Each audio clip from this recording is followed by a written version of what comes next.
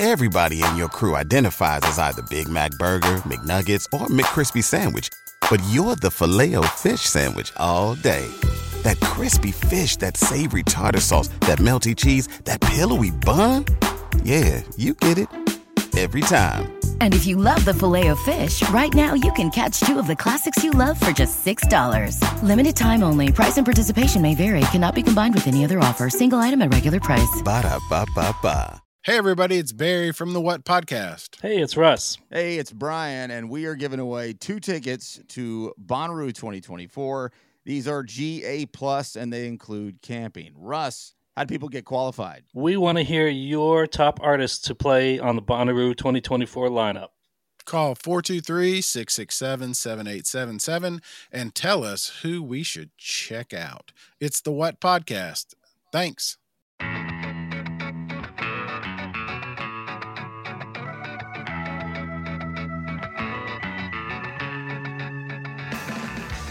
When Adam joined Link 80, there was a bit of a changeover happening. Some members left, others joined. The sound of the new version of Link 80 wouldn't be fully realized until The Struggle Continues, released in 2000.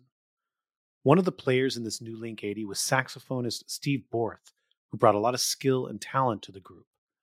After Link 80, he also joined another band in transition, RX Bandits, previously a third-wave style ska band, but now full-on punk rock prog. Today we chat with Adam's old bandmate Steve. We discuss his bands and even dig into his father's musical history. It was really great to catch up with Steve, even though Steve FaceTimes me probably once a month from Denmark, at least. Sometimes we're able to get a word in edgewise around our kids, but usually, it's always good to see his face after all these years. He toured with me almost the entire time. I think I did 2 tours without Steve, and then he was there for every other tour that Link 80 did. Oh, wow. And then the one tour that Dessa did was with RX Bandits, and that was actually Steve's last tour with RX Bandits. Wow, so you guys have toured a lot together. Yeah, pretty much every tour that I've done, Steve has done. So we share a lot of common history. And we've slept in a lot of the same weird places. Have you kept in touch this whole time, post Link 80 years? There was a small lapse around when he left RX and was doing some of the Challenger stuff, but not a huge gap. And we've always kind of stayed in touch. All the Link 80 guys actually stay in touch pretty well. Oh, nice. That's very cool. Even though not playing music together anymore, we're still family. Link 80 reunion when?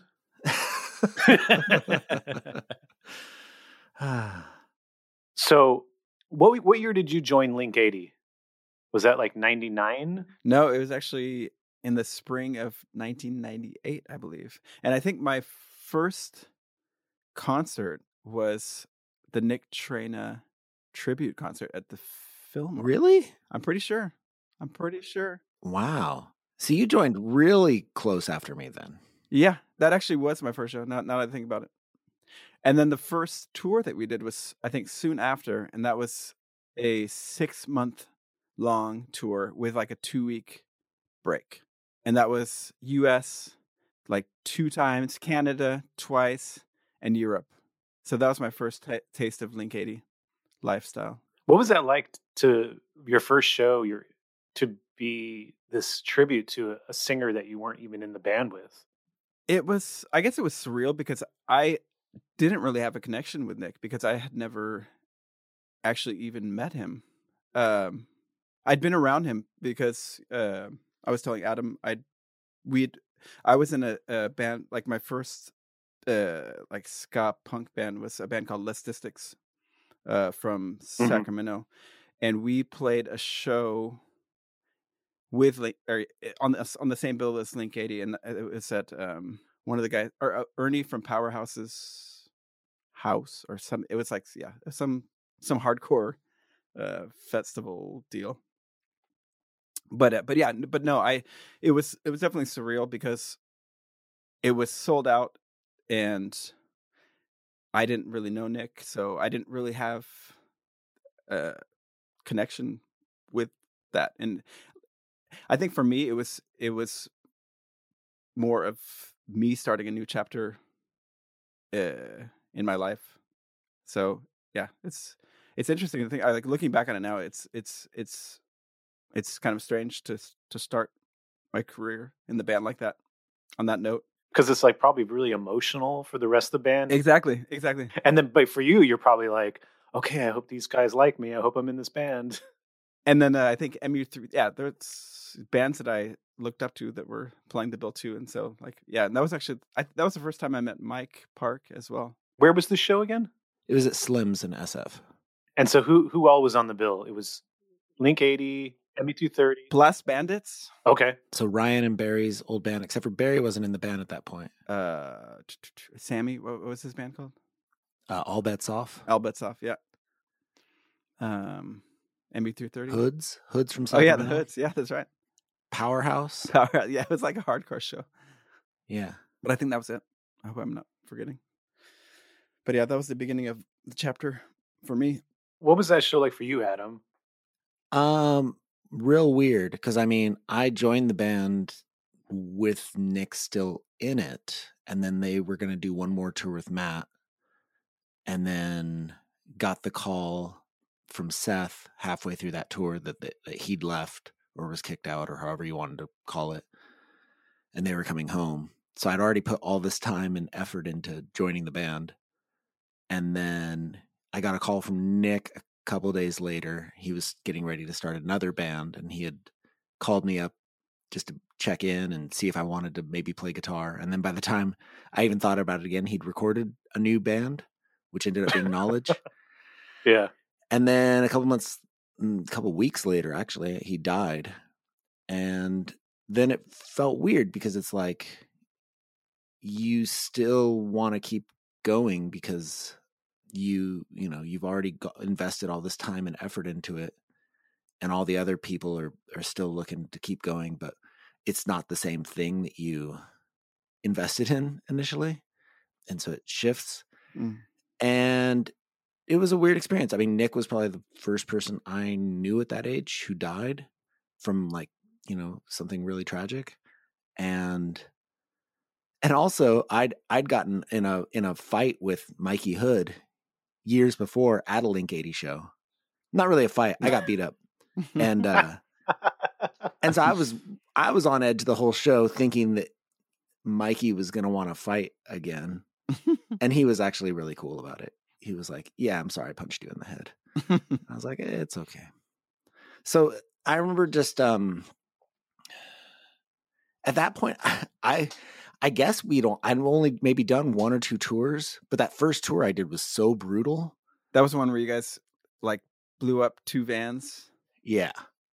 We blew up 2 vans. Everybody got super sick. 2 vans? Yeah. We like on 2 separate days? Yes. So we started out with a 79 conversion van that made it all the way to Florida. We threw a rod on that. Bought another van, borrowed money from Mike Park to buy another van. That van lasted 7 days. It was an 84. Driving in the early morning, coming over a hill, the water pump had blown, and we fried the engine, seized it up, and then we had to take out a loan to get another van, all in one tour. And that kind of set the mood for the whole band, because then we had to continue touring to pay off the van we bought. And then for the next 4 years, we were basically just paying off that loan. And then literally God. Going out on tour. But so Steve saying we went out for 6 months, that's real. We toured like a negligible amount. To our own detriment. If you watch videos of us playing, there's times where you can see that we look like we're at an office job. We're all super burnt. Yeah, like big bands tour for periods like that, but they are touring in with better accommodations. Oh, definitely. Yeah, because I mean, you also have to take note that most of these shows that we played, we had a sign that we put up at the merch booth that said, "We need a place to stay tonight." Literally, straight up. And that's how I would say, at least on that tour, 70% of the time we were just staying at More than that. Yeah. 90%. Yeah. Staying at kids' houses, like random kids' houses. And then most of the time it actually worked out fine. And the kids were nice and the parents were cool.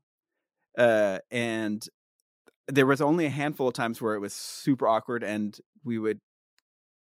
I think one time we got kicked out of the house. Like the mom like woke up and like, what on earth is going on here? And just kicked everybody out of the house. Like, oh gosh. Yeah, that was fun. But it looking back on it, I'm actually super thankful for doing all this because it makes you realize that, people are in this to enjoy the music and they want to kind of give back to the musicians. So they're like, of course you can stay at my parents' house.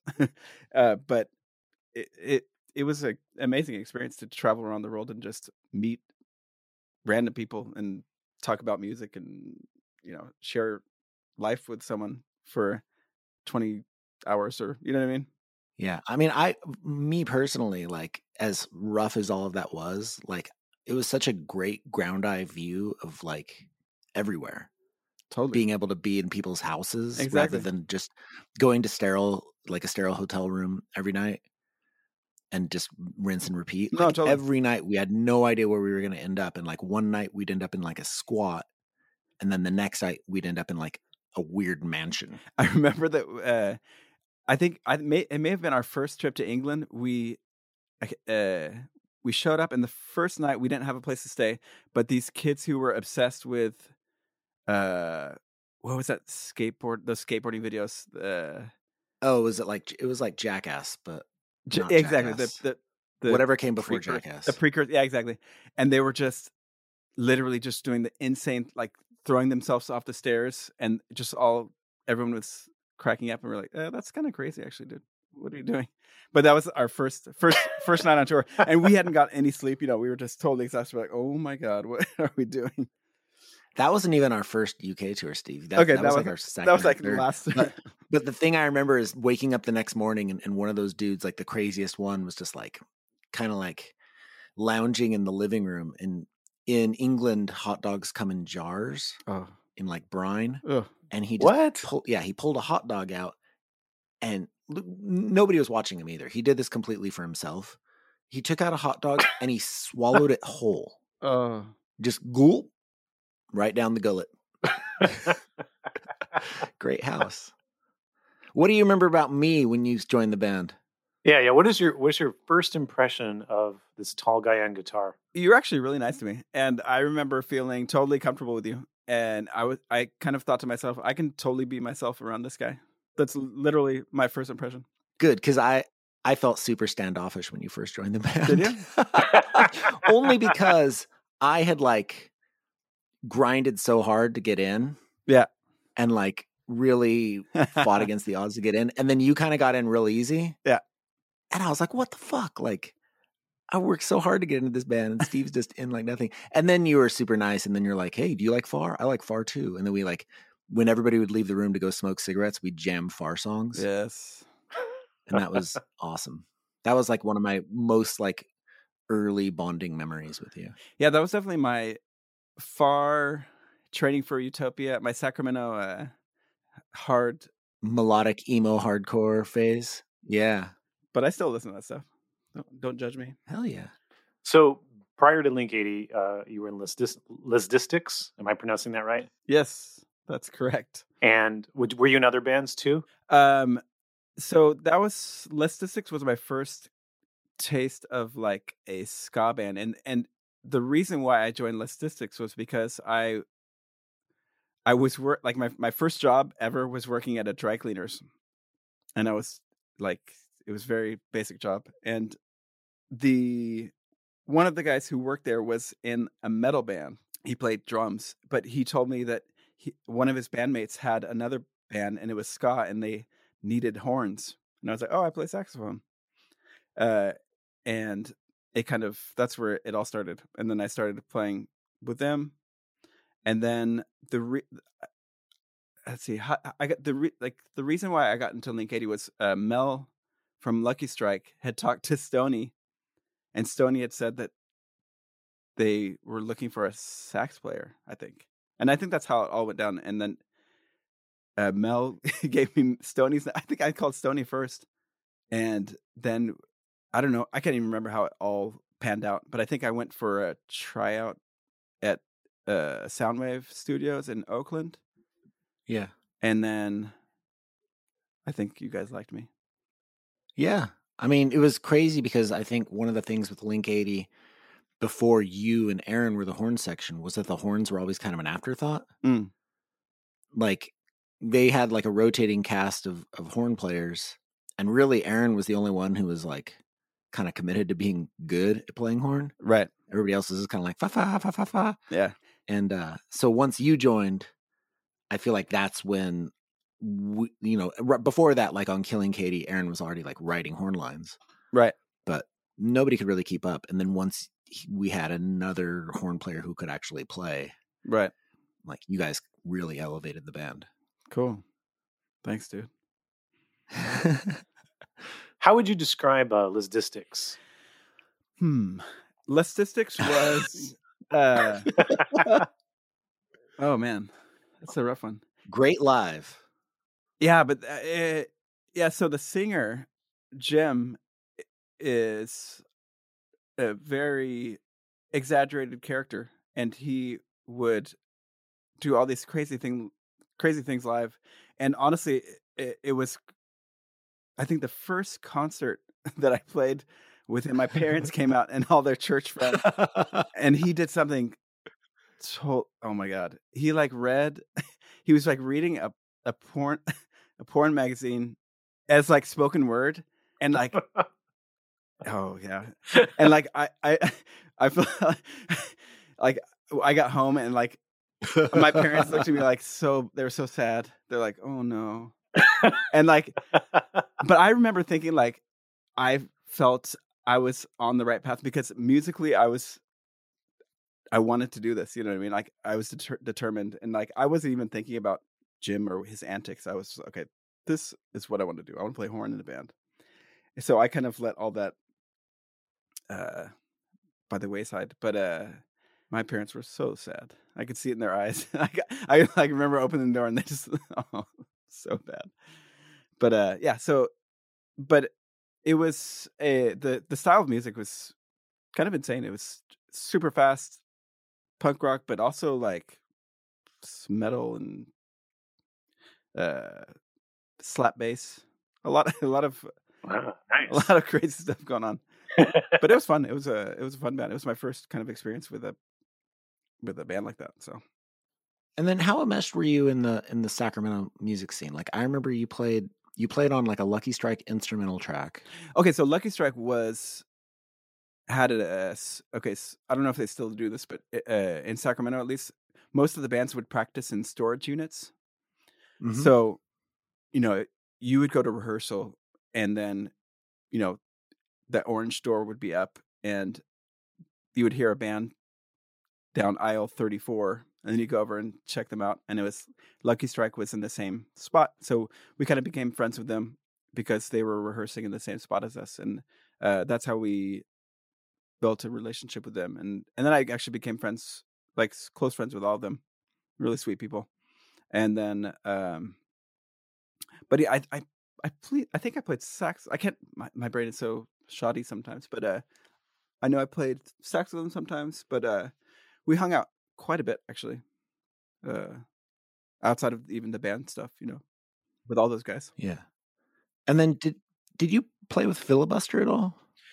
No, I'd actually never played with Filibuster. They were like, I always looked up to them because they were like the cool guys, right? And like back in that time period, they were one of the bigger bands in Sacramento, and like Lisdistics. Like when I joined Lisdistics, they were already in with those guys. Like because we played on kind of soon after I joined the band, we were playing at Cattle Club, like sold out shows. It was like Filibuster and Biscuit and Lisdistics and ESD, all these bands that I became friends with.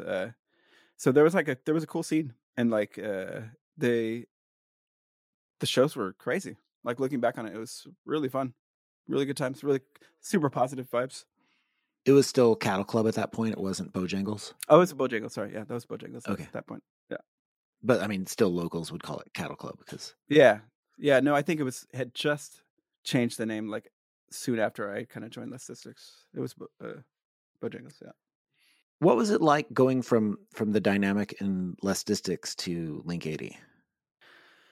I mean, the dynamic was totally different because we were a touring band, and when you're a touring band, you kind of go into survival mode like automatically because you're just with these people 24/7 for 6 months. So like I bonded with you guys like super quickly because we went on a 6-month tour together, So like you learn everybody's personalities pretty quick, and I had good friends in both bands, but yeah, it was definitely a totally different vibe though. Like I think honestly, out of all the bands that I played with, Link 80 was the one I felt most comfortable with. Like with all the members, I felt like I could kind of totally be myself, and I could talk to you guys about anything.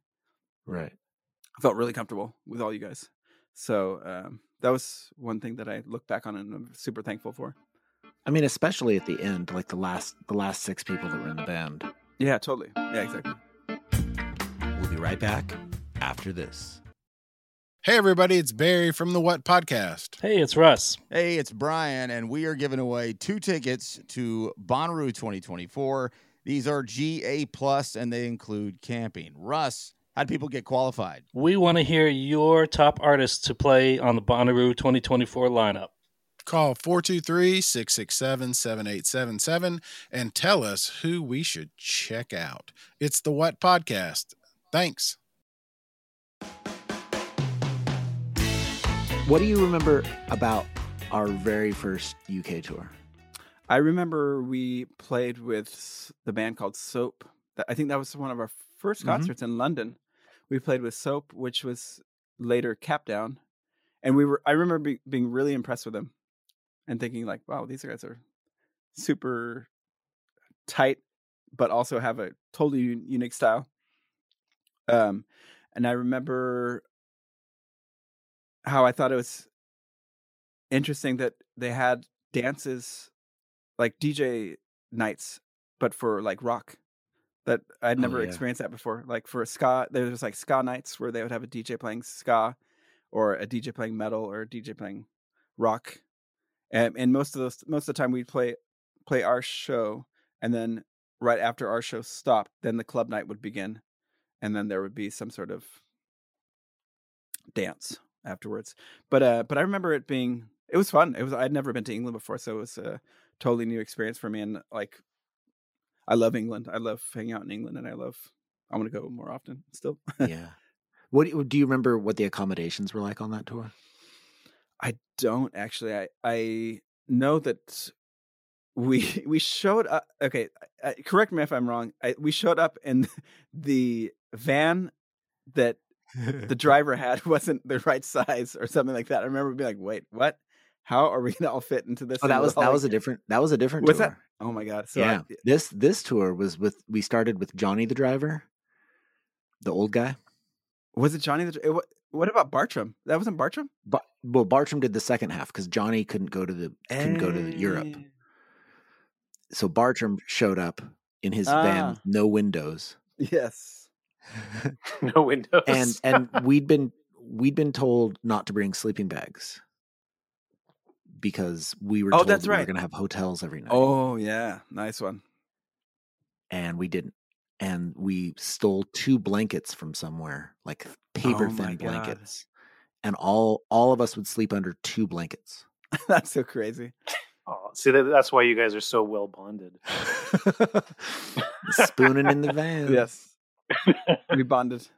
So that at that point, in the late '90s and early 2000s, there's like there are all these UK ska punk bands. Yeah, right. You mentioned Soap, which became Capdown. What are some of the other bands that you guys were playing with in those years? What was it? Lightyear. Yep, Lightyear. Yeah. Who else was it? Honestly, I'm so bad at remembering names. But I remember thinking, because the the wave in the States was dying down super slowly at that time. This is 98. Yeah. And I think at that time in England, it was actually going up. Like the need for ska punk, actually. But and that was interesting to kind of experience, playing in Idaho to like 5 kids and then going over to England and it being almost like pretty packed, I think, every night, at least a few hundred kids at these venue, like pubs usually, and sometimes universities. But I remember having a really, really good time with all the bands and usually getting along with everybody pretty nicely. Mm-hmm. Do you remember, let's see, do you remember Sonic Boom 6? Yes, of course. What do you remember about them? But when did they form?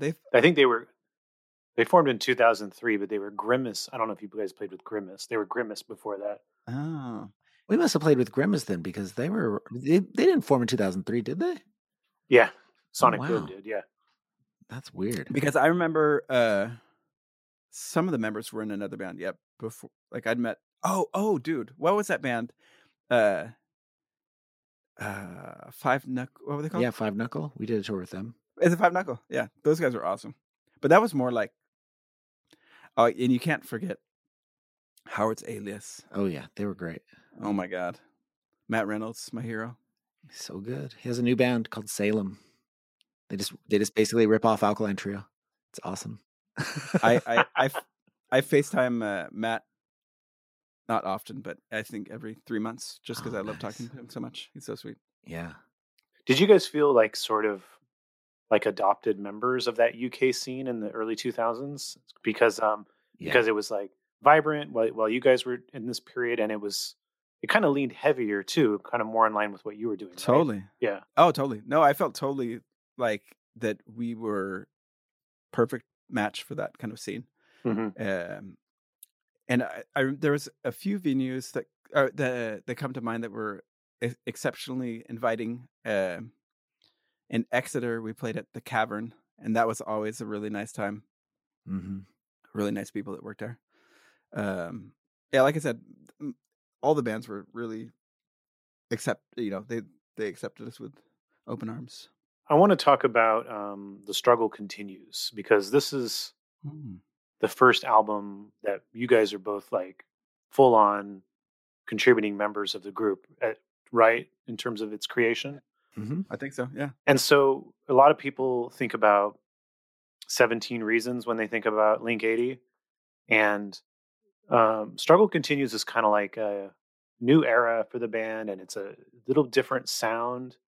And I know Adam has talked about this plenty of times, and I agree with him. It kind of doesn't get the attention it deserves the way that 17 Reasons does. Mm. Tell me a little bit about the path to that album, because I feel like some of the path is sort of dealing with new members and sort of redefining what Link 80 is supposed to sound like and where your strengths are. Right. So basically, we can look back to the Nick Traina tribute show, because there was a point where we decided that we needed to have a different vocalist in the band. Yeah. And we were just kind of brainstorming of who it could be. And one night when I was staying with Aaron Nagel, we were watching the tapes of the VHS of the concert at Slim's, and then Ryan was singing with Blessed Minutes, and we thought, oh, that guy's actually got a really cool vibe, like nice presence and everything.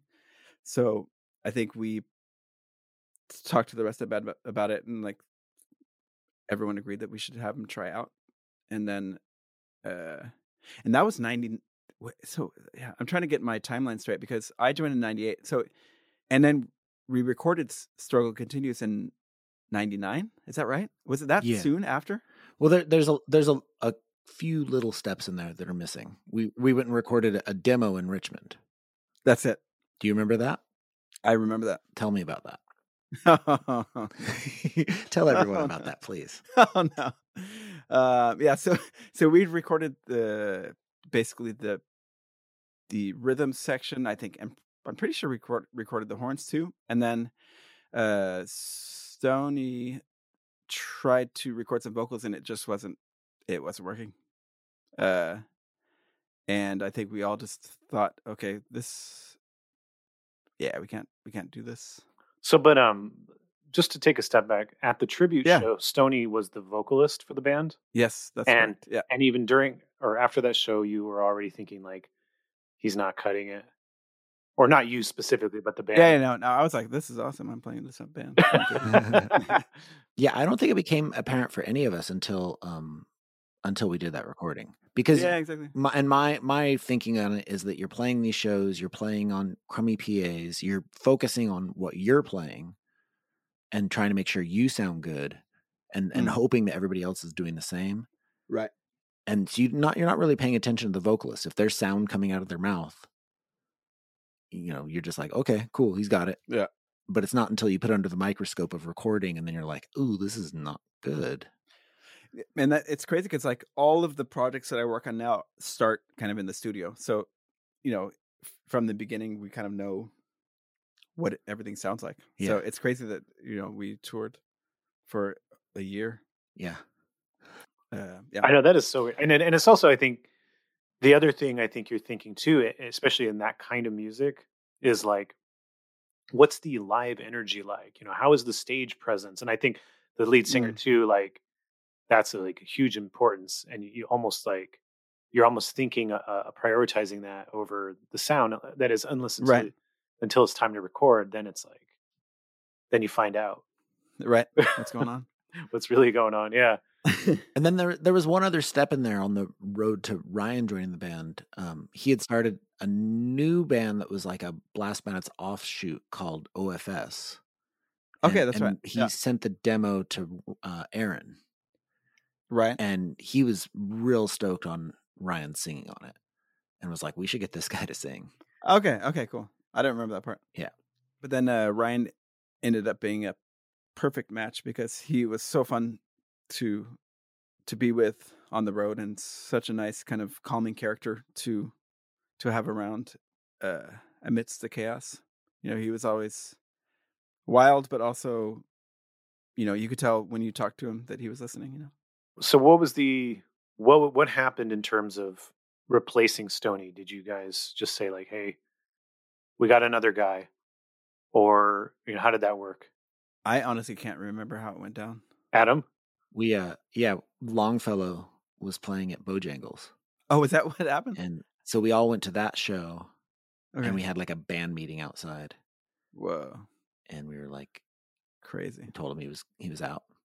But the hard thing is that the van and trailer were in his family's name. Awkward. So then we had to take care of that, and that was hard.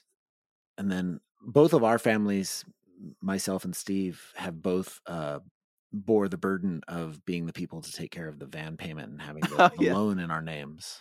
Damn. I did it for a period of time, and Steve's dad did it for a period of time. He did, didn't he? That's crazy. Yeah, it's real nice of him. So was Ryan already for sure in when you let Stoney go? No, but you had him in. We had him in mind. You had him in mind. Okay, I was just curious about that. Okay. Yeah, and when I joined the band, I had to beat out like a slew of people to play guitar. Like Guitar Hero. That I think that's also why, like, when Steve was in so quick, I was like, what? But then Steve was so great that I was like, oh, that's fine. But it was like, I remember like I even auditioned on vocals for a while. And did you come to the practice that Jimmer came to? No. So Jimmer from Lestistics came to try out on vocals for Link 80. And he finished all the words to the entire song during the first verse of the song. Which gives you an idea of how much faster Lestistics plays than Link 80. I want to step back. I want to talk about your dad as a musician. Yes. This was something I didn't really realize until more recently. Okay. And just lead us through it. Like, your dad has been a singer songwriter in the Christian music scene for a really long time, right? Yeah, basically, I think when he was 17 years old, he wrote his first kind of full on. This is 1969, so it was that cantata, like psychedelic, full choir, crazy instrumentation. You know, the Great Controversy, I think, was his first one. They did it in 1969, and it's actually, if you look on like psychedelic rare albums, it's included on that Wow. list.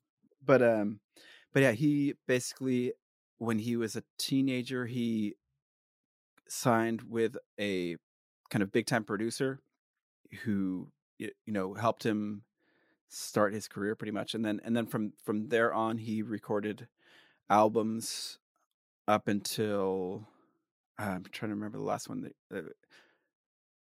from basically 1969 until 83 or 84. Yeah. I think he recorded albums. Nothing soothes the soul like Jesus. That's one of them. Yes. Yeah, exactly. And it's cool for me to listen back and realize how good he is. Like when you're a kid, you don't really know.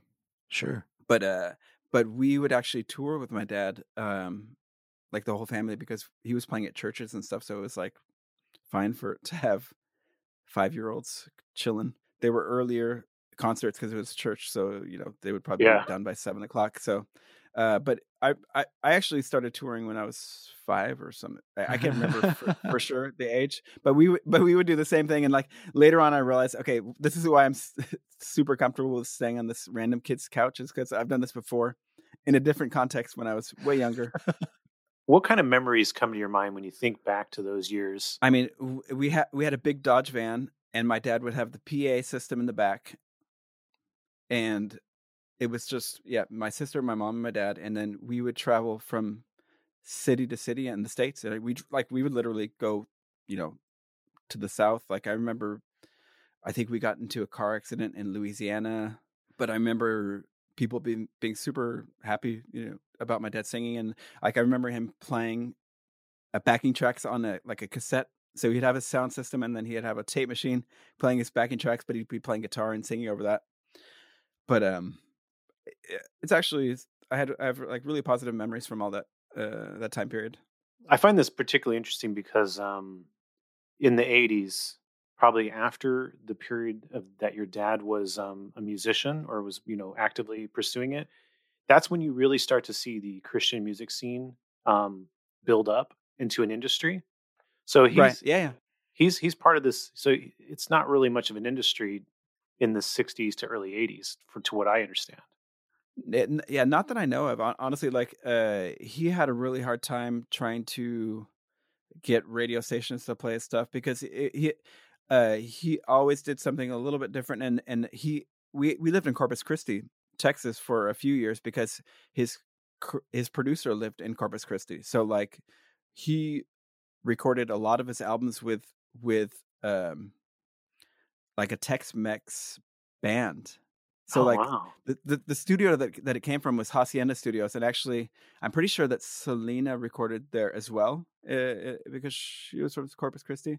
I think so. I don't know to what extent that she recorded there, but it was from that whole kind of that accordion, it was a mixture of like honky tonk and Tex-Mex. It was this crazy mix, but and with my dad's kind of country style, so or country folk kind of vibe. It was interesting living there at that time period. And I remember my dad becoming like pretty successful, and then my uncle got sick, and then we basically moved back to Sacramento because like for my uncle, and that kind of became like a period of time where my dad just kind of stayed at home with us. And then years later, I recorded some stuff with my dad when I got my recording gear, and then I basically talked him into taking some of the songs that he recorded back on his last demos and then re-recording them with some of my friends, and that's who he actually released an album with a bunch of my friends. So isn't the story that you stumbled upon, like you were unaware of this demo and then you found it? Oh, totally. Yeah, no, it's because my dad had it in some shoebox, and then he was like, "Hey, check this out," and then he played it for me. I was like, "These are amazing songs, Dad. Like, you need to try to get these out there." So, so we recorded that album, and then that was actually really fun for me to kind of piece something together because it was, friends in New York, friends in LA, friends in San Francisco. It was recorded in all these different areas around the States and then kind of brought back together in Sacramento, and we compiled it all together and made it into an EP. What musicians did you get to play on that? So Gunnar Olsen, amazing, from The Exit, played drums. He's also played with a little known musician, Bruce Springsteen. Oh yeah, he played with him. And Miley Cyrus. No Big. He plays in Maynard's new band. I can't remember the name of it right now, but the singer from Tool, he's in his new band. He's played with Mike Snow. Yeah, exactly. Yeah, he's in that band. Yeah. But then there was Ray Hisildo, who is an amazing piano player, organist, and Jeff he used to be in Tiger Army.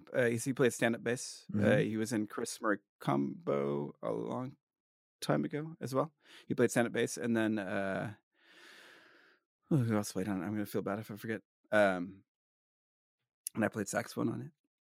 And then I actually had some of the guys from Lestistics play horn on the album too, bringing it back to the roots. So a lot of these musicians recorded their own parts, but did you come to Sacramento to work with your dad? Yeah, it kind of worked out where I we had recorded pretty much everything, and then I kind of came for Christmas, I think, one year, and then we went to this studio with Ira and in Sacramento at his studio and finished up all the vocals, and then we sent it off to some other friends of mine to mix it and everything. Wow. So did you kind of basically take his demos and then sort of send it to these musicians and say, kind of do what you do? Yeah, it was like, this is a vibe that we're kind of going for on this line, blah blah blah. But yeah, it was fun. It was a fun experience for me because I love working with my dad, and like I always want to see him getting more out there musically. So it was a good opportunity for us to kind of do something together. What was your dad's reaction when you showed him the songs that you had created with these musicians? Unfortunately, I wasn't there to actually be with him when he first heard the songs, but we would correspond via like FaceTime. But he was super happy with it, and everyone was super gracious to work with, and I think everyone had a good time working on it too. But he was really happy with the outcome. Your dad, I'm assuming your dad was supportive of your being a musician your whole life. Definitely, yeah. My parents are incredibly supportive in general. Like I don't think I've ever felt like they would say, "Oh no, you shouldn't do that." Like they would never, even if they thought it was something wasn't a good idea, they would never pass that on to me. Kind of, they wanted me to make my own decisions and such. And like I've never felt any pressure at all from them either way. But they, I think they're happy that I'm doing music, and that I'm still pursuing it and everything. So them being religious and you being in these bands that maybe were maybe not lyrically in line with their beliefs, right. that was never like an issue that they expressed to you? No, never. Like I think that they're a good example of what I think a Christian should be. It's like someone who's totally non-judgmental and just loving and kind, and like I've never had any feelings like that. They were like, "Oh, what are you doing with your life? Like, why would you hang out with these people or anything like that?" Never, ever. Yeah, your parents have always been super, super sweet and supportive and non-judgmental. They've always treated totally like, me as just like a weird, sketchy band member. They treated me like a son. It was really awesome. Totally. The kind of music your dad wrote in the 60s, 70s, and whatever 80s. Do you feel like that was sort of the message? The music too was to be, was kind of more coming from that point of view of the love of Jesus rather than the preaching judgmentally. Oh, definitely. Yeah. No, like that was kind of my parents' whole mission statement. Like my dad actually opened a mission in Broderick in a not so great area of Sacramento, where he and my mom would feed homeless people. and like that's what they did when we were like newborns. They opened the spot up out of total faith, and then they just fed, people that were on drugs and homeless, and they would just get donations. It was just wow, it just worked out because that's great. Yeah. I kind of feel like, I'm somebody who grew up in a religious family, so I have some familiarity with Christian music, and it seems to me like the musicians that were playing in the 60s and 70s that was usually the message, and a lot of them were like ex-hippies and stuff like that, right, totally, yeah, were very into the love, the feeling and the message of love. And then I kind of feel like when the industry built up is when you started to see a shift towards like the music being more preachy, I guess, in a way. Right. Yeah. It's interesting to think, about all the lyrics, and like I was, I always wanted my dad to kind of reach out to a broader audience, and like that's why the demos that he recorded were non-Christian songs, and that's why I was very interested in trying to put that out into the world as well, because I was like, all of the stuff that he'd recorded before, pretty much, that he released to the public was Christian songs, So that was a motivation for me to kind of try to push him to be like, hey, Dad, like try something else too, like see how that works out. Was that the only recordings or demos you were aware of that were, not religious? Exactly. Yeah, totally. Did he not put them out because of that, or did he just not get to it? No, I honestly think that life just happened, like all this other stuff. I think that was honestly in the time period where my uncle had gotten sick, and then I think it all just kind of turned into something else. We moved back to Sacramento. And then when you guys were little, you and your sister, did your dad stay home with you?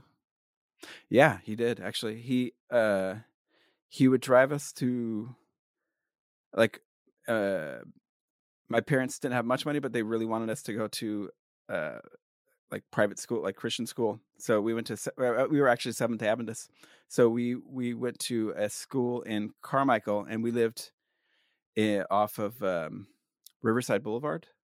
I guess that's Midtown.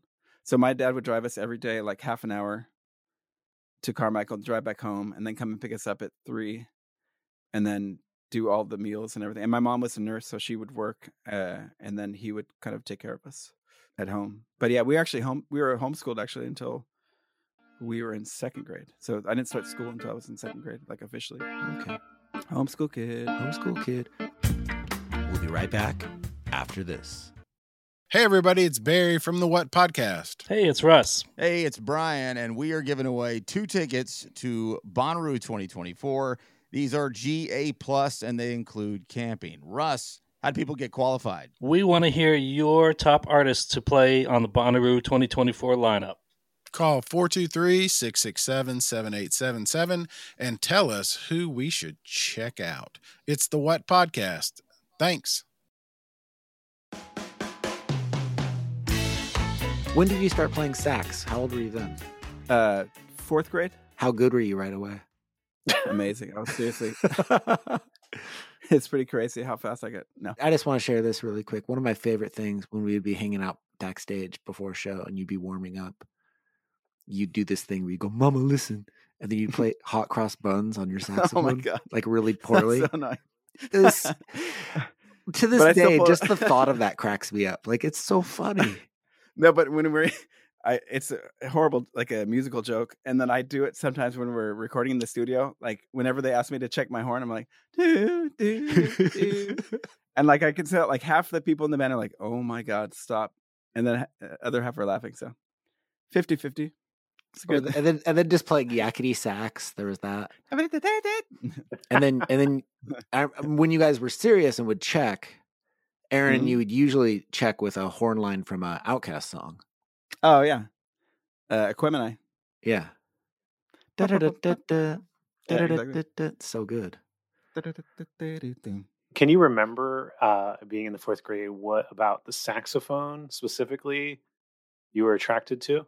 Well, so going back to my parents, my mom actually played alto sax And I saw, I can't remember. She told me that she did, and I was like, "Oh, that's cool. I'll try that," because she was super into Motown and stuff like that. So that was the reason why she wanted to play sax. And yeah, I just wanted to be like my mom because I'm a nerd. But then I switched from alto to tenor in I think 5th or 6th grade. But then I just stuck with tenor because I think I like the tone of that better. But I'm a band kid. Yeah. And then at what age did you first hear like ska punk type music or ska even? So I actually saw the Scatolites. I think the Scatolites was the first ska band that I saw play ever. Wow. And that was at the Tibetan Freedom Concert in 1996 at Golden Gate Park. Beastie Boys, Bjork. It was such an amazing show. Rage Against the Machine. That was so good. Rage Against the Machine in 96. Oh my god. So this was before you found your dad's old ska demo? Yeah, exactly. Incredibly enough. No, but yeah, so Scatolites was the first band that I saw. And then I think it wasn't until I really... Yeah, actually, I don't think it was until I talked to my friend at the dry cleaners about being in a ska band that I was like, oh, I should check this out. And then I started to... I think the first CD that I bought was The Specials. Oh, nice. Nice. So yeah, that definitely was the first one I got. And then then I started nerding out a bit on stuff. But then I think for me, like later in the late 90s, or like after we had toured in England. So basically when we were touring England, I started getting into Rocksteady and the earlier like the Trojan Records compilations, basically, because those were in all the stores in England. Yeah. And you could buy these three box set CDs, and neat. I bought the Rocksteady one, and I bought the Lovers, and I got the dub one, and that was definitely my introduction into this whole new world that I'm still kind of going down now. I remember you buying that box set, those box sets, and they were so expensive for us at the time because we were broke, but you just like had to have them. Oh, but they're so good, and it changed my life actually. Those ones, it totally changed the course of your musical taste. Totally. And now I'm going to go to Jamaica in February to work with some Jamaican musicians. Yeah, it all full circle. Tell us about that. So I am working with this singer Azizi Romeo, and it's Max Romeo, his son. Okay. And he's 22 years old, and we're releasing an EP, like a vinyl 4-song EP coming probably spring, and then we're going out there. I'm going out there with some friends to perform with him, but also to shoot some music videos. We're recording some. My friend Andreas Johnson, he's a filmmaker. He's going to come out, and we're starting documentation of this whole kind of connection with Danish musicians and Jamaican musicians. That's my kind of goal, is to bring these two worlds together, because I live in Denmark now, and I've lived here for 11 years. Oh my god. So there a connection? Is this, I mean, now there is, because I'm there actually has been before, because there was a singer called Natasha. She was traveling to Jamaica quite a bit, and she actually won a dance hall contest, like a vocalist contest, and so she was getting really popular, and then she actually unfortunately got into an accident, and she passed away in Jamaica. Wow. But that there is definitely still a strong connection with Jamaica and Denmark. There's this kind of back and forth thing that has happened over the years, but I'm hoping to just kind of continue it. How did you end up in Denmark? I feel like a bad friend not knowing this. So this is related to a project that I had called Satori that I started when I was in RX Bandits. I think in 2003, I recorded some demos with Matt Impery on his Tascam 388 tape machine. This goes back to my obsession with the Trojan Rocksteady box sets. I wanted to record one of the songs that was actually on that Rocksteady. I wanted to cover it, and so we had some downtime because I was staying in Seal Beach, and then Matt said, okay, let's record some tunes. And so we recorded this kind of 3-song demo, and then Satori became this project that had 50 to 80 members. I can't even remember how many people have played in it, but I wanted it to be something where I could have a community of people that could kind of play with me all over the world. So I had like satellite bands in England and in Denmark and in Boston and in New York and San Francisco and LA. And everyone would kind of learn the songs before I showed up. And then we would play a few shows together or do a tour. So I had set it up a way where it was pretty cost efficient because I would be the only one that would need to travel pretty much to get to the area that we needed to be. But one of the tours was set up in Denmark, and then my now wife Heidi was friends with the guys that were in the Danish the Danish Satori, and so we basically met on a trip out here when I was out, playing some shows out here. Cool. And then we did a long distance relationship for like a year, and then we decided to go for it, and now I'm here. Now you got a family. I got 2 kids. Do you have dual citizenship? I don't. I'm a temporary resident because the system is pretty tight here with immigration. So since I'm not a how do you say it? Since I'm a musician who doesn't have a normal job, I can't really apply for permanent residency as of yet. So yeah, I have to reapply every 5 years, I think.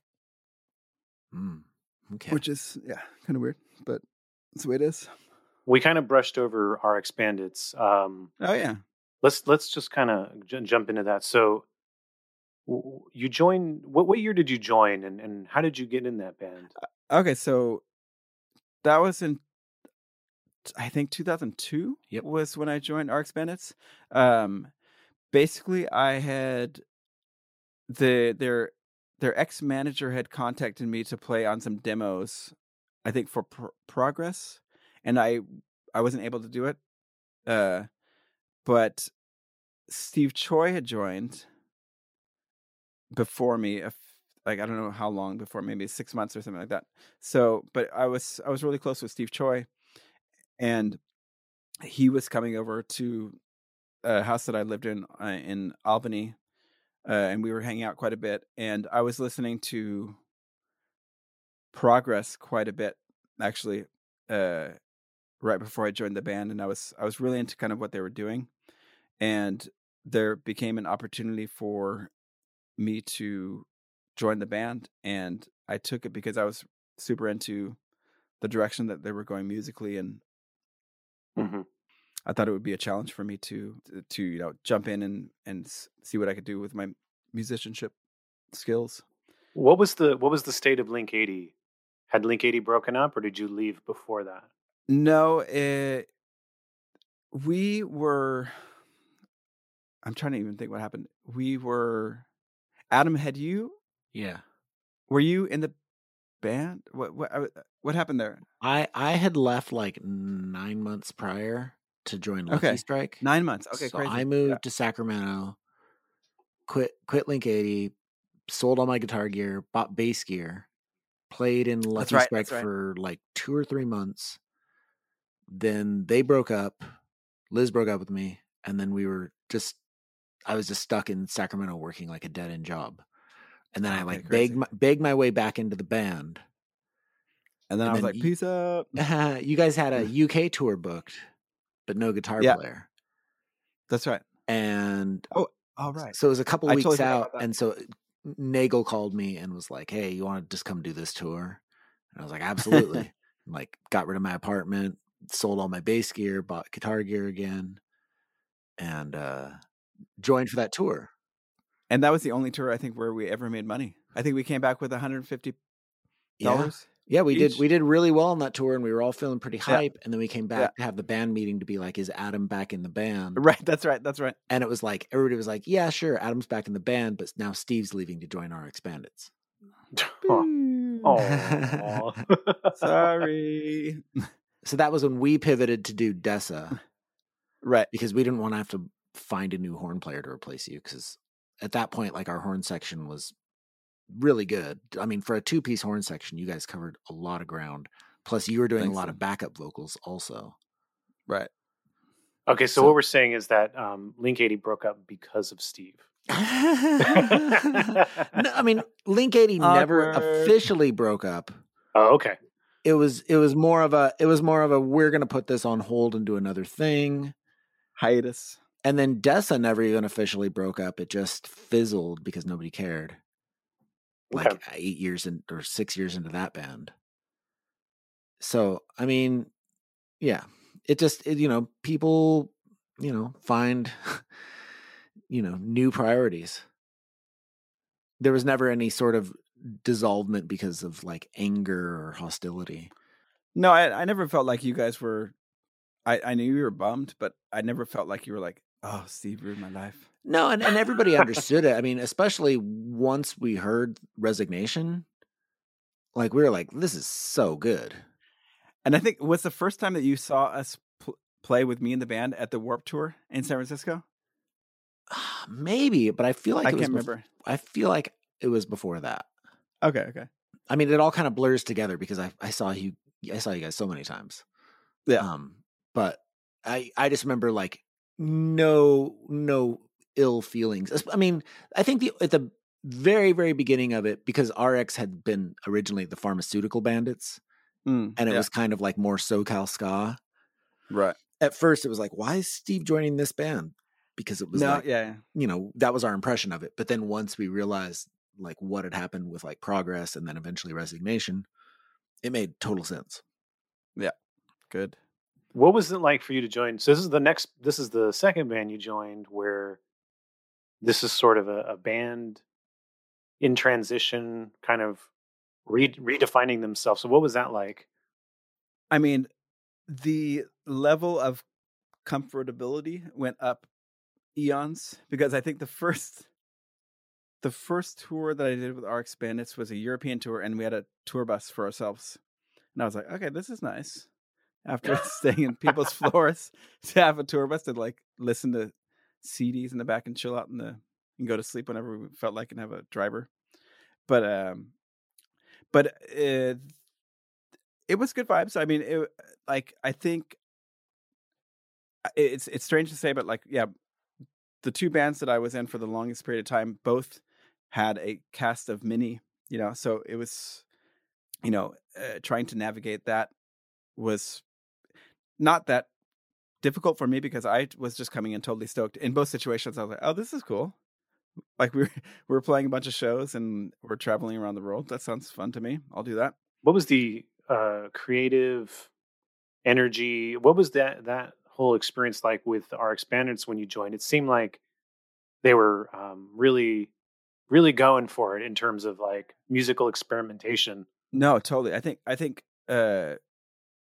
think Progress was mainly Matt and Chris that wrote it, and then Resignation was more Steve Choi's idea started to come in, and that was a nice shift, with the sound, to have Matt and Steve's songwriting come together, and then we wrote. Me and Chris Sheets wrote the horn lines, and some synth parts and everything on that album. But it was definitely a fun time period. We would just write tunes in Matt's mom's garage in Seal Beach and just play many hours in that little tiny space and write. And we all listened to all different kinds of stuff, but a lot of us listened to very similar bands. Like we were into Blonde Redhead and Dub and Mars Volta and At the Drive-In. So we all had similar tastes in music. So I think it was nice to have that.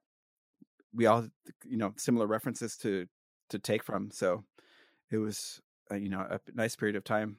As horn players, what were they wanting from you? Were they like wanting you to be as? No, there wasn't. I think the only thing that I really remember was, some of the members saying like, "Oh, try to write catchy horn lines," And I think Chris Sheets really wanted to push writing, technically sound horn lines that make sense melodically but are interesting, and I really respect that looking back on it.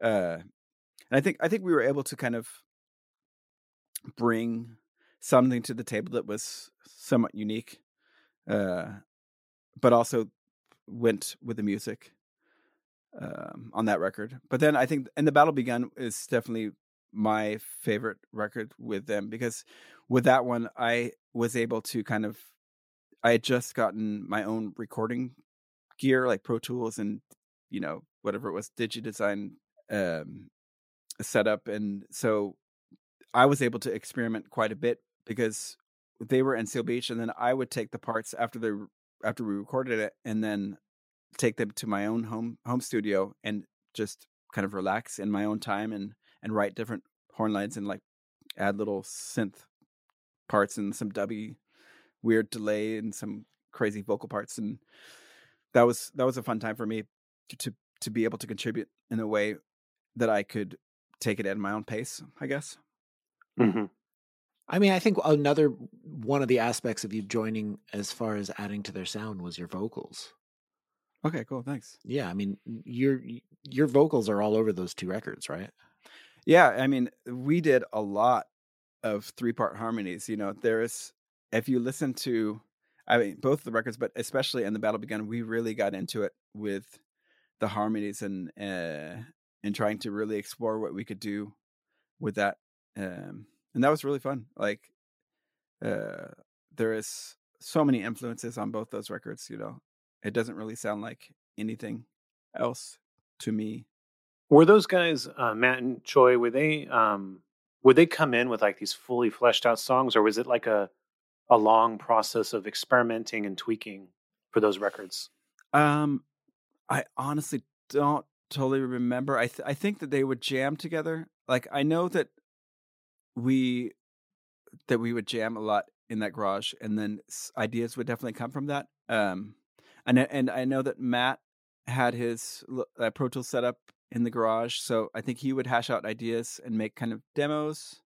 I honestly can't totally remember exactly how it went down, but Matt and Choi definitely spent a lot of time together writing the parts. But I'm pretty sure that a lot of the times they would come with kind of a foundation, and then everyone kind of build on that. What was writing like, in your opinion? Like, just give a brief synopsis. Writing in Lestistics, writing in Link 80, writing in RX. Okay, so Lestistics, that was the first time where I was using the saxophone in a way that I never used it before. I was just trying to kind of figure out how can I make a saxophone sound good over this music, And so I think the first song that I recorded was like very kind of Voodoo Glow Skulls-esque, like super fast, like da da da da da da, like, because I was just I didn't know what to do. I was like, okay, and I knew how to harmonize, and so like I basically just would lay down a few tracks and do some harmonies, and they were like, "Oh, dude, that was awesome." Okay, that sounds good. So then everyone was happy. Link 80, it was more writing with Aaron, I think, the whole time, because we would rehearse. It amazes me that I would drive from Sacramento, you would drive from Gilroy to Oakland like twice a week or something, 3 times more, a week sometimes. 3 times a week, literally driving down the 80 for hours, and it was at night. And then would I drive back? That's crazy. Yep. It's so crazy to me now to think about how much driving we did. But yeah, so we'd rehearse for 3 hours, I think was our time period that we would rehearse, and then we would just go over everything just continuously, like boom, boom, boom, boom, boom, boom. And then when we were writing, I think Aaron and I would just be in the same room, and then we would just kind of come up with everything at Soundwave. That's what I remember, at least. That sounds right. And then with RX, I would go over to Chris Sheets' house because he lived with his family still, and then we would just listen to the demos and hash out parts and try to figure out what sounded best. And then I think I write better, or in that time period, I wrote better in like rehearsal, like what we did with Aaron. So I would try to just remember whatever I came up with when we were jamming together. Yeah. And then we would take it back. But Chris was definitely more, I think he would actually even write the parts out. He was definitely more music theory oriented. It's so weird to me to think that we used to do these practices and have to write these parts, and then we would just have to hold them in our heads. I know. Oh my god. Okay. So I play in a band now. It's called Guiding Star Orchestra, and it's a roots. It's a 10-piece like roots reggae band, and it's just horns. So it's horn parts. The horn is like the lead singer, or the horns are the lead singer. Sure. And honestly, dude, I'm definitely the oldest member, but I'm also the one who is like the worst memory, and I have to have like a little cheat sheet because I'm like, okay, because it's 3-4 part harmony sometimes, and I have to remember which is my first note. And yeah. Once I get that first note, then I kind of know where it should be going. But I'm like, oh my god, this used to be so much easier. But I think it really has to do with touring, because when you go on tour for 3 to 6 months, it's just going to become second nature. You know what I mean? All this stuff is just like bleh. It's like a burp. It's like you don't even have to think about it. Right. So and the way that we do shows here in Denmark is you play a weekend and then there's like 3 weeks off, then you come back and then you do a rehearsal. It's like very it's never you're never just playing for 2 weeks straight, which is what you need to memorize the parts, I think. Or I do, at least. You said that it's all horns? Yeah. There's no vocalist. It's just horn parts. And we actually are working on our first album now. And we should be finished in December. I think we're aiming for a spring release for our first LP. But we have an EP out and we have some singles out. I'm really happy with the band. They're amazing guys. And they're actually also, some of the guys they have ska roots as well. So like it's all love. Denmark ska bands? Yeah, well, so the Morton, the piano player, he was in Baby Love and the Vandangos, and that was the band that was kind of my satellite band. So Morton actually played with me as Satori when I came over in 2008 and 2009. So that's how I met Morton. And now Morton's in a few different bands, but he's in a very successful dub jazz kind of super chill group called Bremer McCoy, which is it's just stand-up bass and piano only. And it's amazing. So nice. But yeah, so I do projects with those guys. Hey everybody, it's Barry from the What Podcast. Hey, it's Russ. Hey, it's Brian, and we are giving away 2 tickets to Bonnaroo 2024. These are GA+, and they include camping. Russ, how do people get qualified? We want to hear your top artists to play on the Bonnaroo 2024 lineup. Call 423-667-7877 and tell us who we should check out. It's the What Podcast. Thanks. We all share a studio, and that's where I'm in right now, in Nordvest in Copenhagen. Yeah, I have a nice group of guys that I play with now, and I'm super happy to have people that share the same kind of love I do for Jamaican music. We'll be right back after this. With RX Bandits, there was a point, right, where they kind of just decided, okay, we're not a horn band anymore. Is that kind of what happened? If that definitely happened after. Oh, so you left before? Okay. Yeah, definitely. I left in 2006. And then I think after that, then it was kind of focusing away from the horns. Why did you leave the band in 2006? It's a complicated story. I was basically in a horrible relationship, but I was also, I left because I wanted to concentrate on Satori, but also there was a lot of stuff going on mentally from like many different angles in my life at that time. So I was just like, I couldn't hang anymore.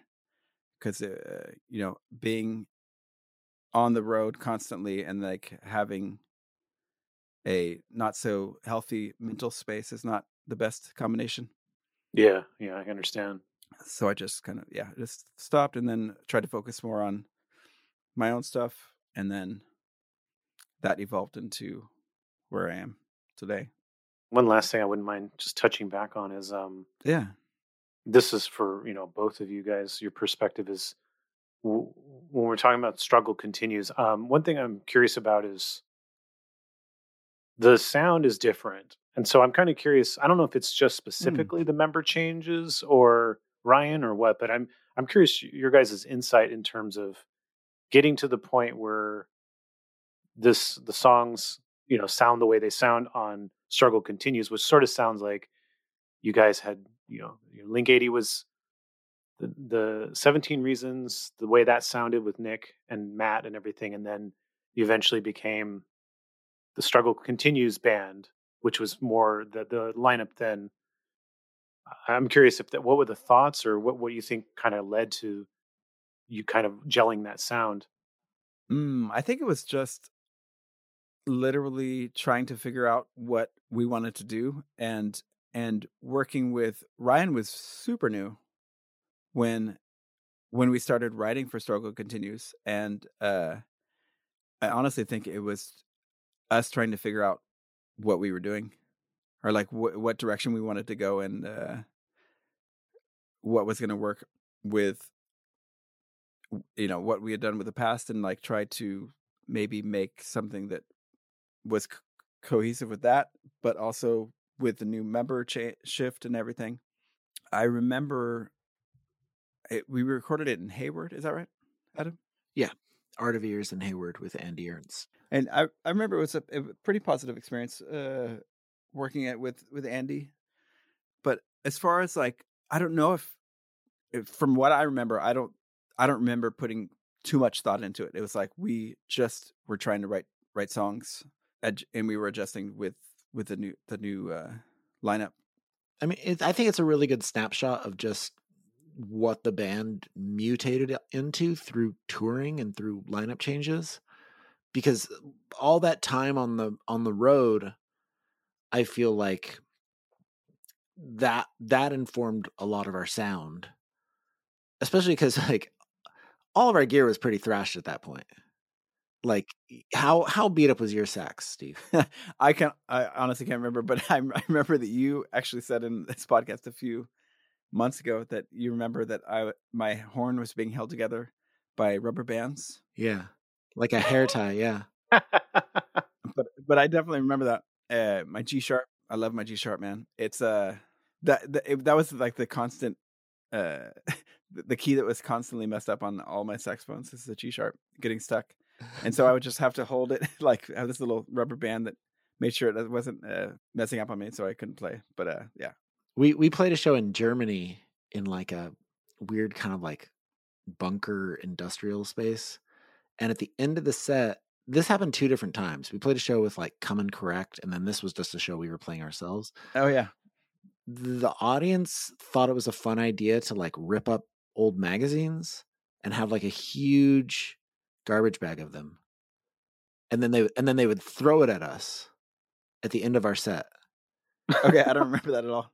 And so there was like a chunk of magazine that like adhered to the inside of your saxophone.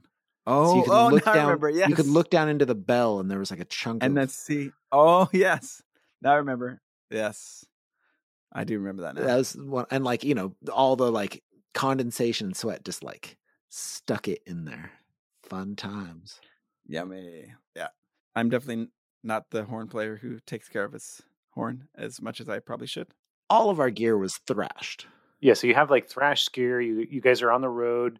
This is kind of impacting the sound of the new era. And I think we're also listening to we're all listening to different music than the initial lineup did.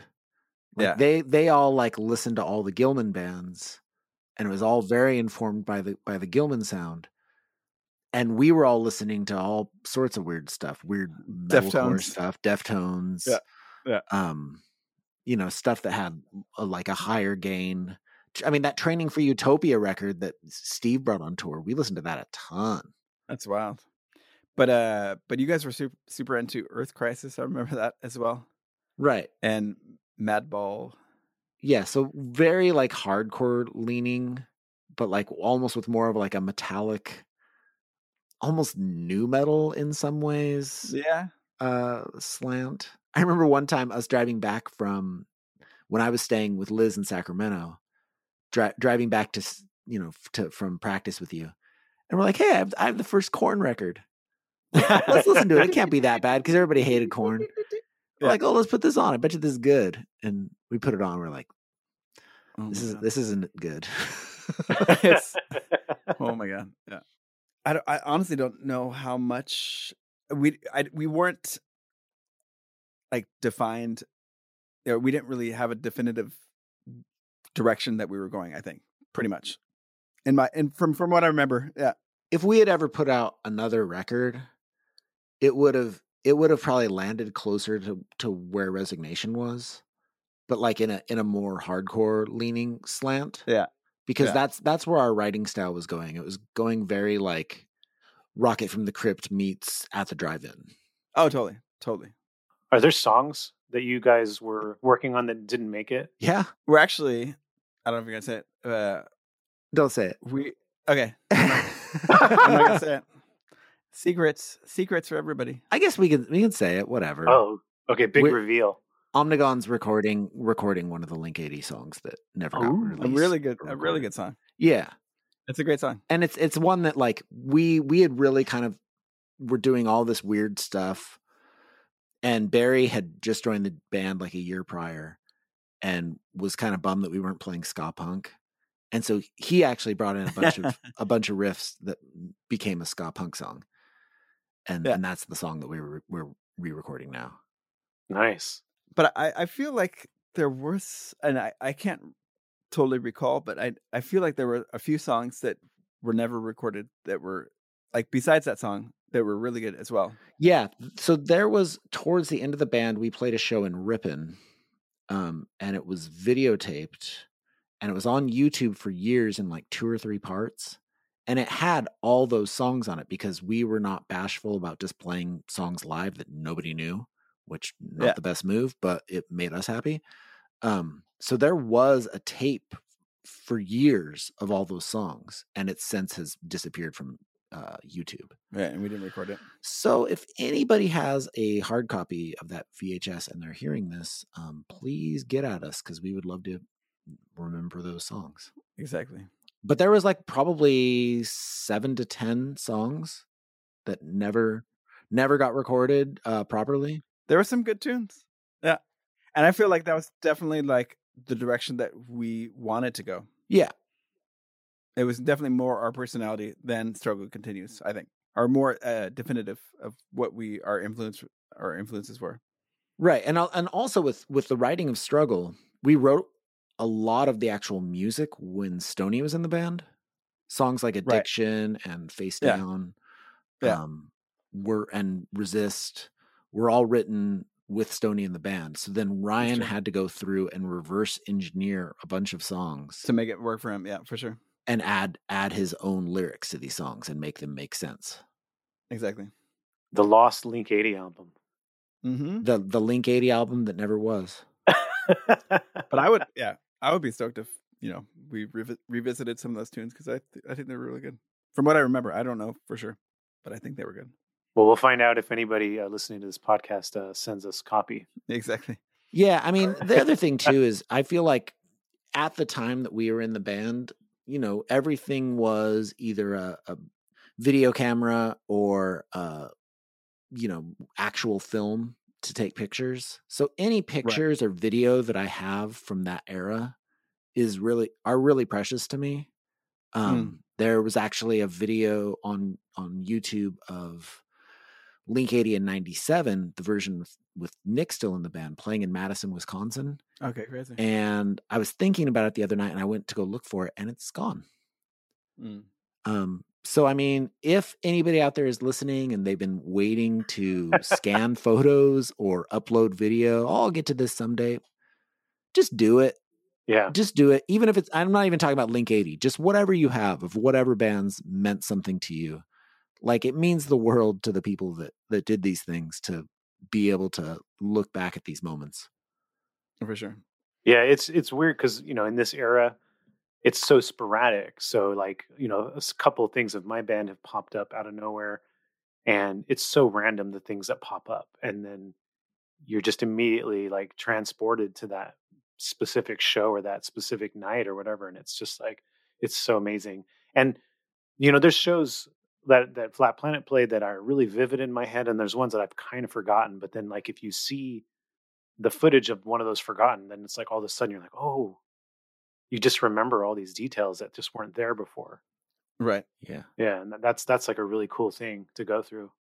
I think one of the things I also just want to talk about really quick. Yes. I love that you FaceTime me, Steve. Yeah, really? I absolutely love it. I love that even though you live in Denmark now and we're both dads and we have our own lives, like we still keep up with each other really well. I agree. Every time you pop up on my phone, it's like no time has passed. It's amazing. So fun to get to talk to you and to get to joke around with you and to still have you in my life. I feel the same, and I'm super thankful to be able to just click that button and we can just be stupid together. It's so great because I need to be stupid sometimes. Then, speaking of being stupid, I just want to talk about one other thing really quick. Oh no, freestyling in the van. Oh no,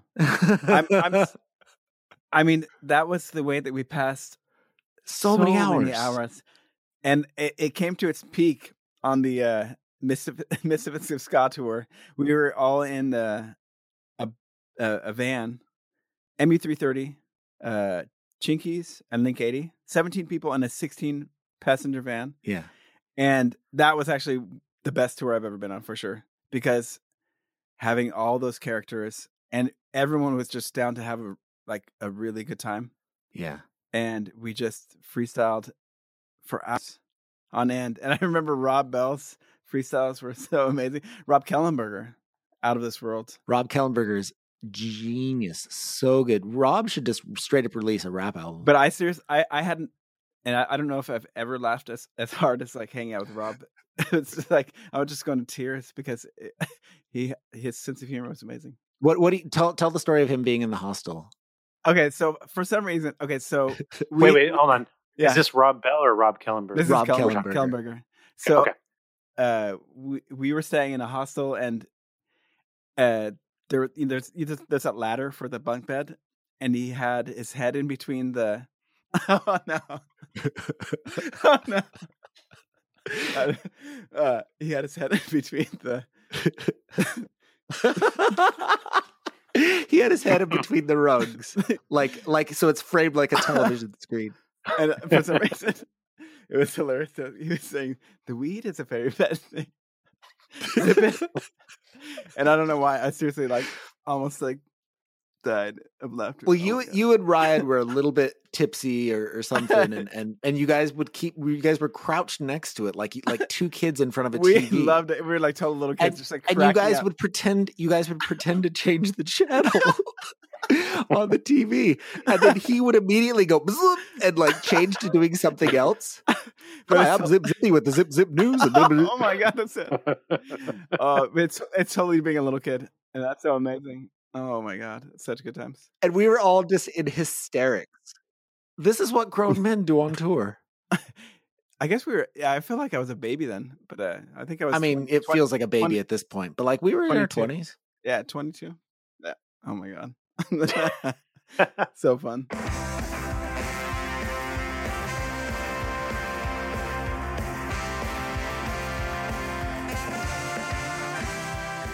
Thank you so much for listening to In Defense of Ska. If you've enjoyed this episode, please like and subscribe to the show wherever you normally download podcasts. If you haven't already, grab a copy of my book, In Defense of Ska, available at clashbooks.com. You can follow me on Twitter, Instagram, and Facebook. It's at In Defense of Ska. You can also sign up for my newsletter at aaroncarnes.substack.com. You will get the podcast sent directly to your inbox every Wednesday. In Defense of Ska would not be possible without the great team that tirelessly works on it every week. so you should go check out their other projects as well. Co-host Adam Davis has a great band called Omnigon. Give them a follow on Instagram. It's simply @Omnigon. And our editor, Chris Reeves, has a phenomenal record label and podcast called Ska Punk International. For more information, go to skapunkinternational.com. And on that note, we leave you by saying, ska now more than ever. Thank you.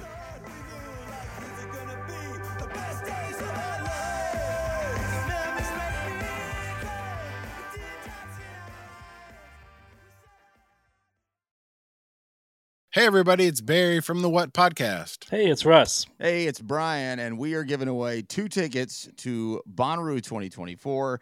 These are GA+, and they include camping. Russ, how do people get qualified? We want to hear your top artists to play on the Bonnaroo 2024 lineup.